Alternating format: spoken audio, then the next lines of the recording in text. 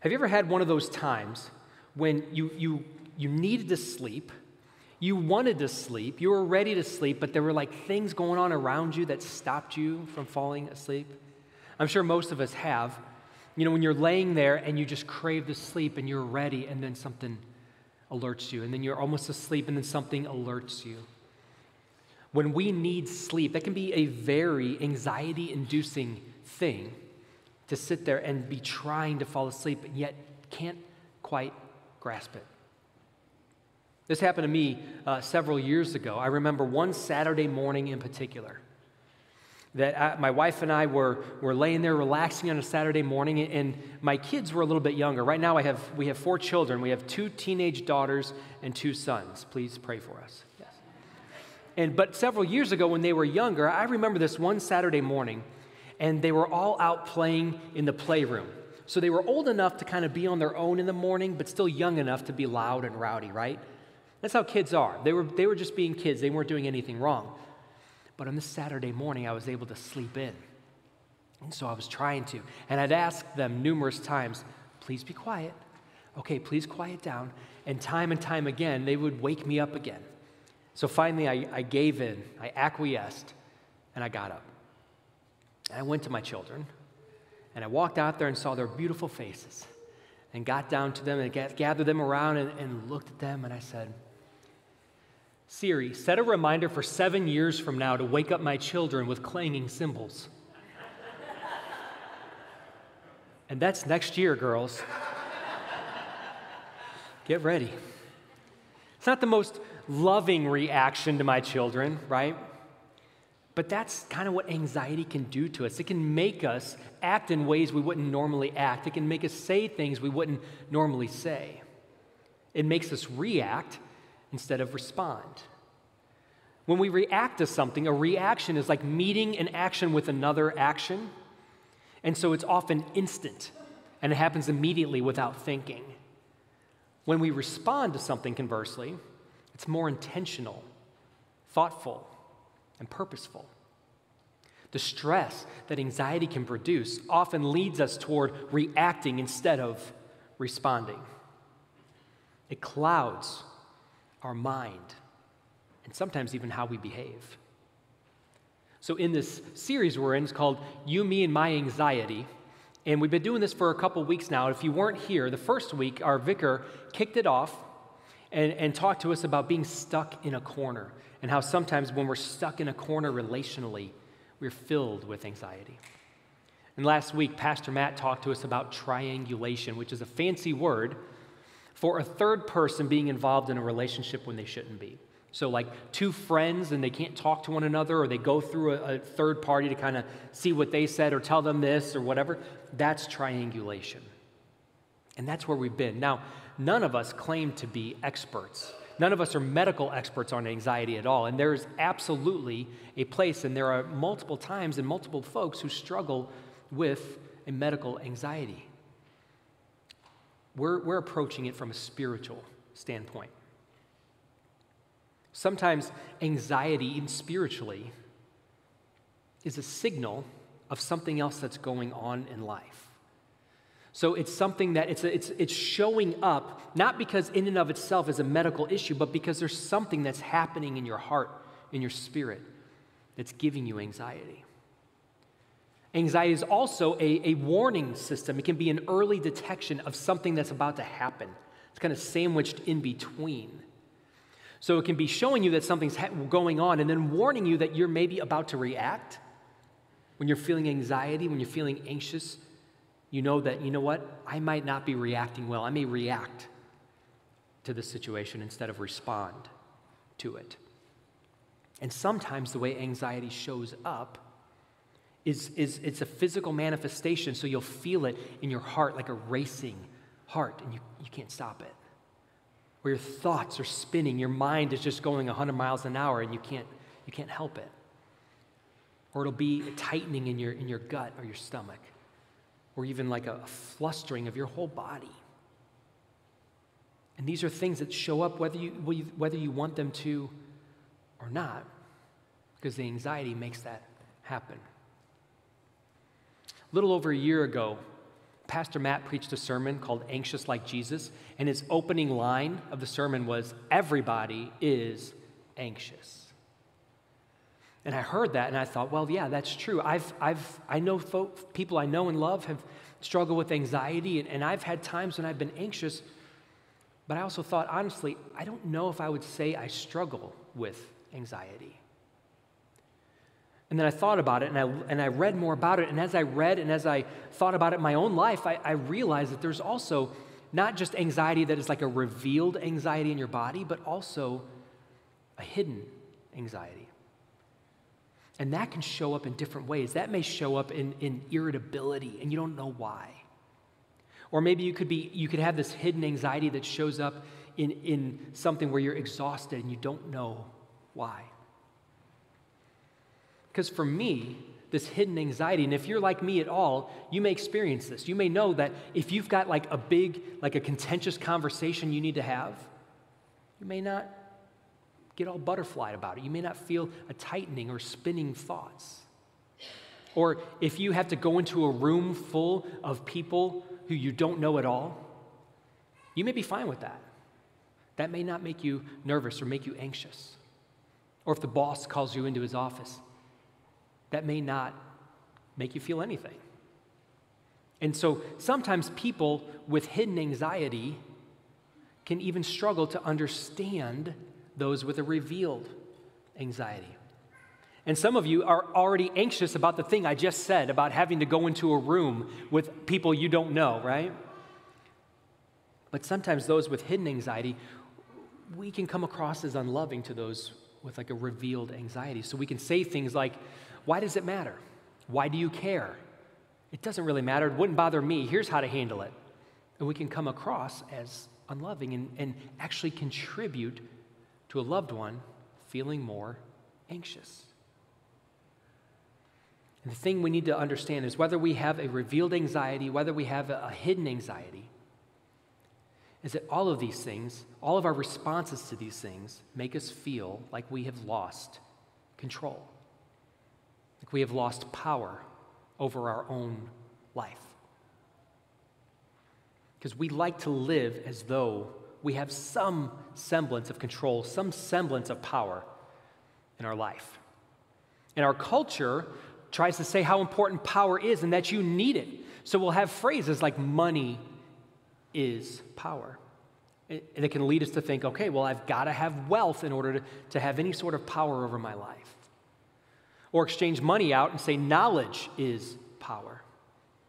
We would say, well, I've got to have knowledge, I've got to have intellect to have any power over my life. Now, that's not to say that something is wrong with wealth or something is wrong with knowledge. There are a lot of verses and a lot of wealthy people in Scripture who are righteous and use their wealth to be generous to others. Wealth in and of itself isn't a bad thing. And intellect in the same way. We are called to learn, to be students of Scripture and to learn and grow. I love education. But if we take those things and we make them the definition of how to have control of our life, we're grasping at the wind. There's an article I saw from Forbes that even echoed this further and said, if you want to have control over your life and make a difference in your organization or world, you must accept the significance of power in your ability to achieve your goals. This article is basically saying you have to have power in order to achieve anything. Then what if we feel like we don't have power then? Do we feel like we're still worth something?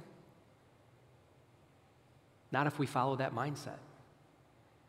Not at all. Power is the ability to do things by virtue of strength, skill, resources, or authorization.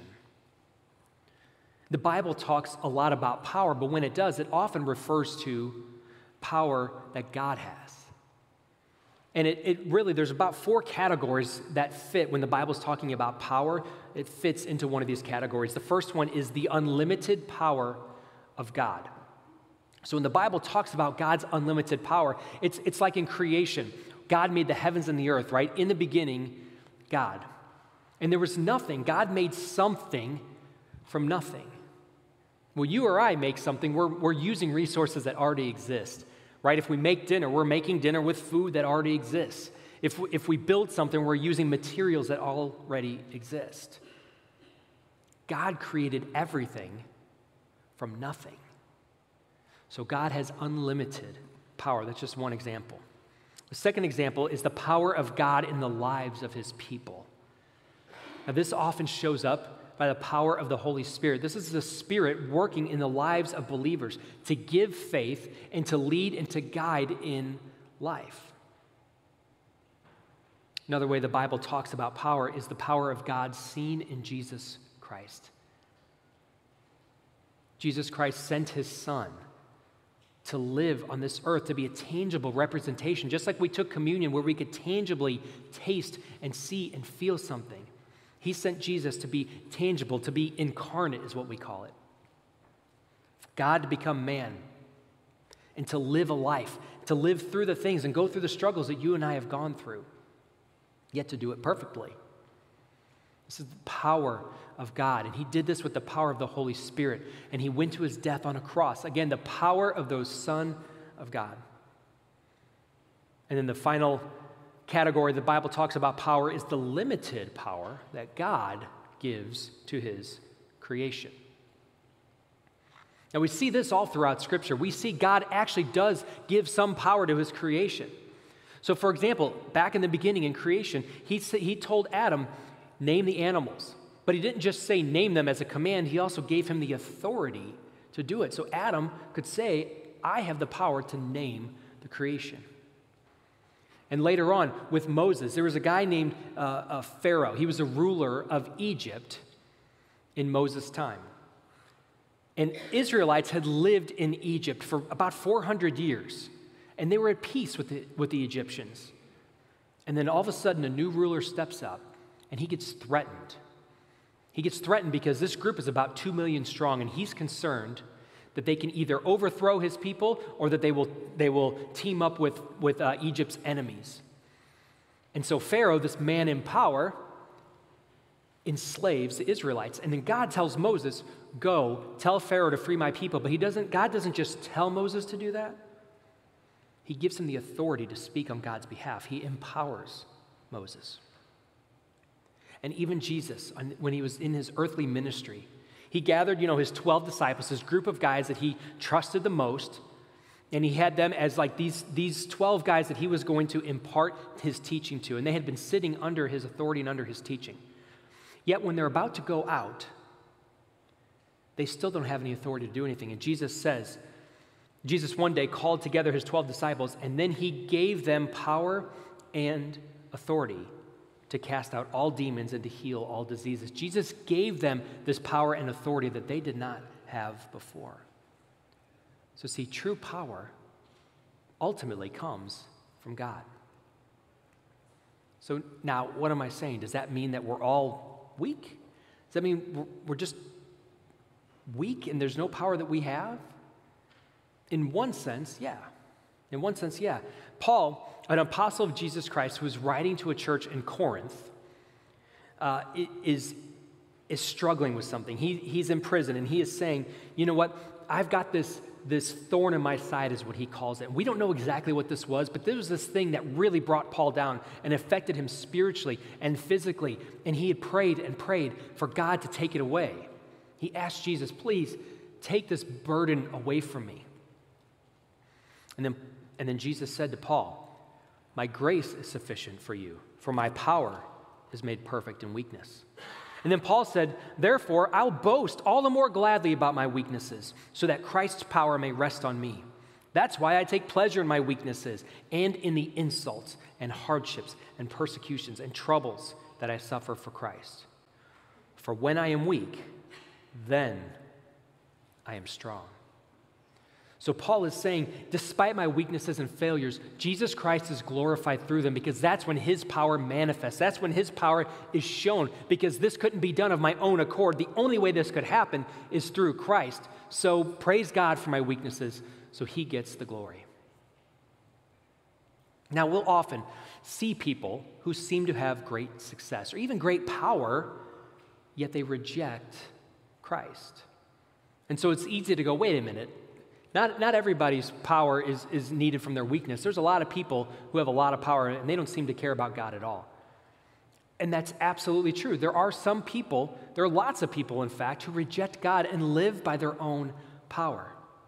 In fact, going back to Pharaoh, what we just talked about, Pharaoh was living by his own power. He was ruling how he saw fit. He wasn't seeking the Lord. He was enslaving people because he was afraid of losing that power.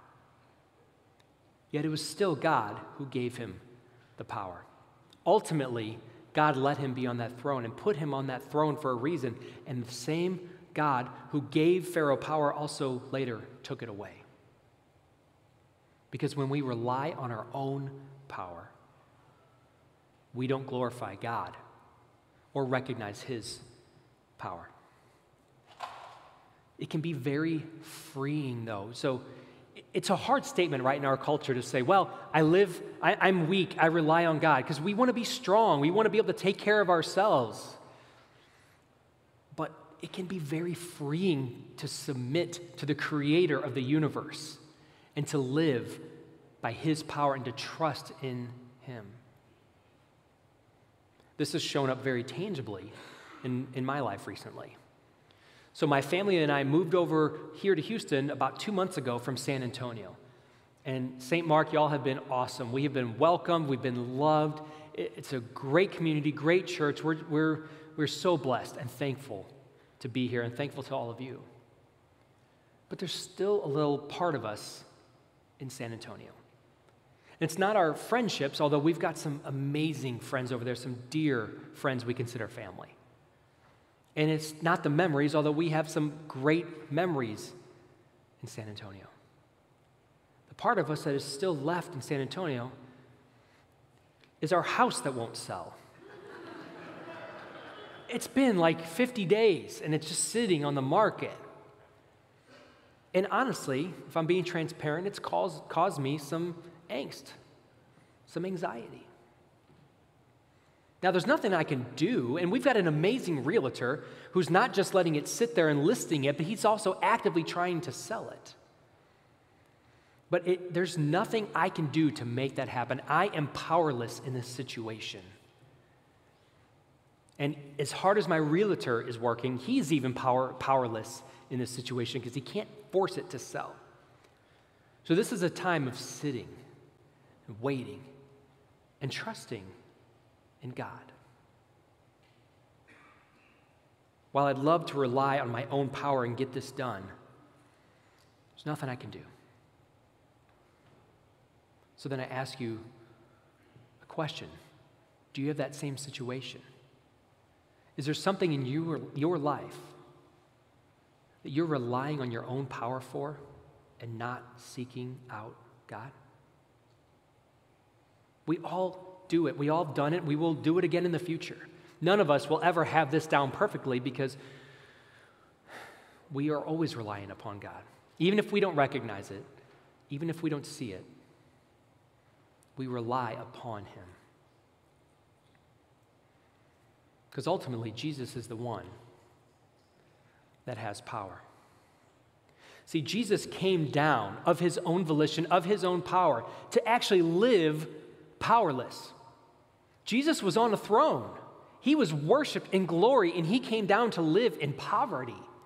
But he chose that. That's great power. One who would lay down his life for those he loves. He chose to do this. He chose to live this life. He chose to live it, but he did it perfectly. Jesus lived this life that we should live, but we can't. We're all helpless to live a perfect life.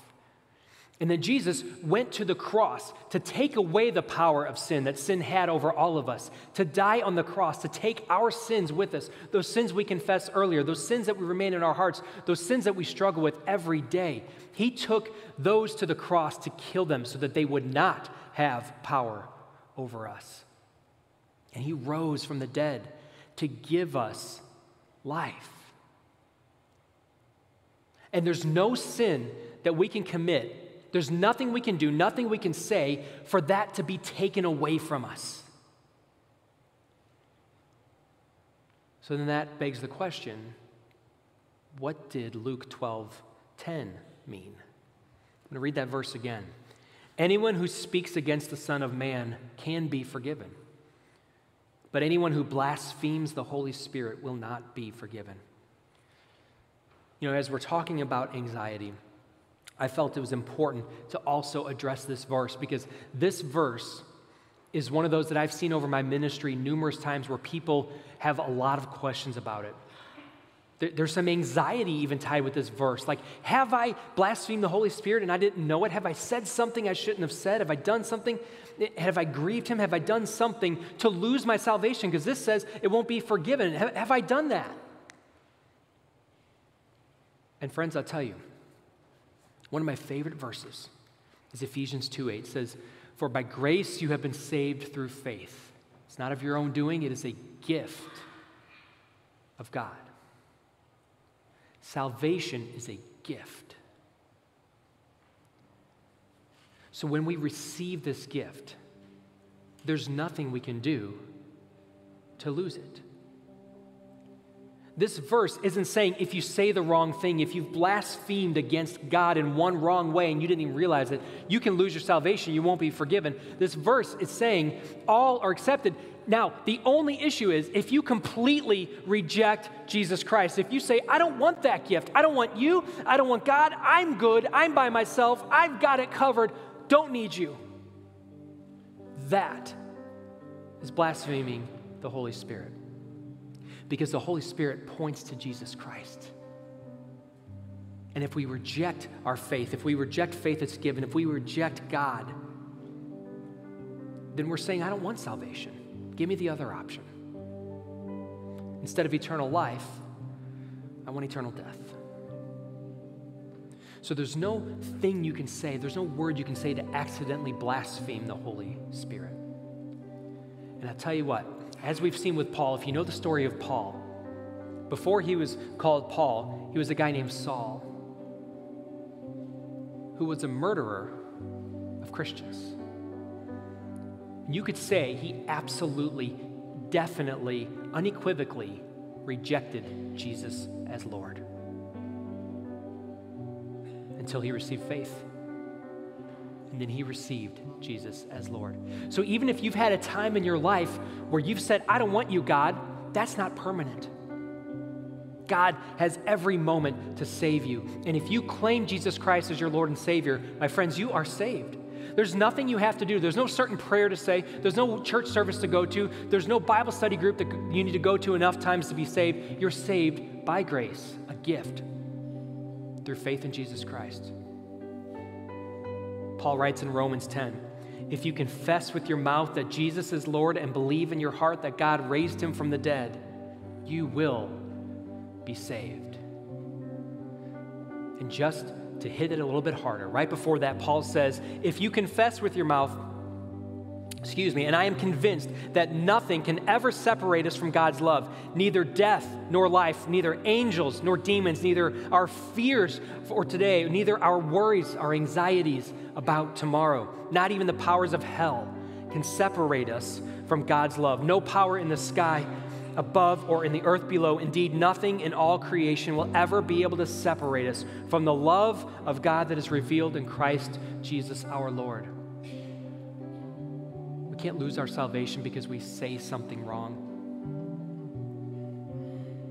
We can't lose our salvation because we just did something wrong. We receive life and salvation from Jesus Christ. Jesus Christ is faithful to the end. His faithfulness never ends. He said he would always be there, even to the end of the age. And he is faithful to his word. And Jesus Christ has the last word on power. Amen.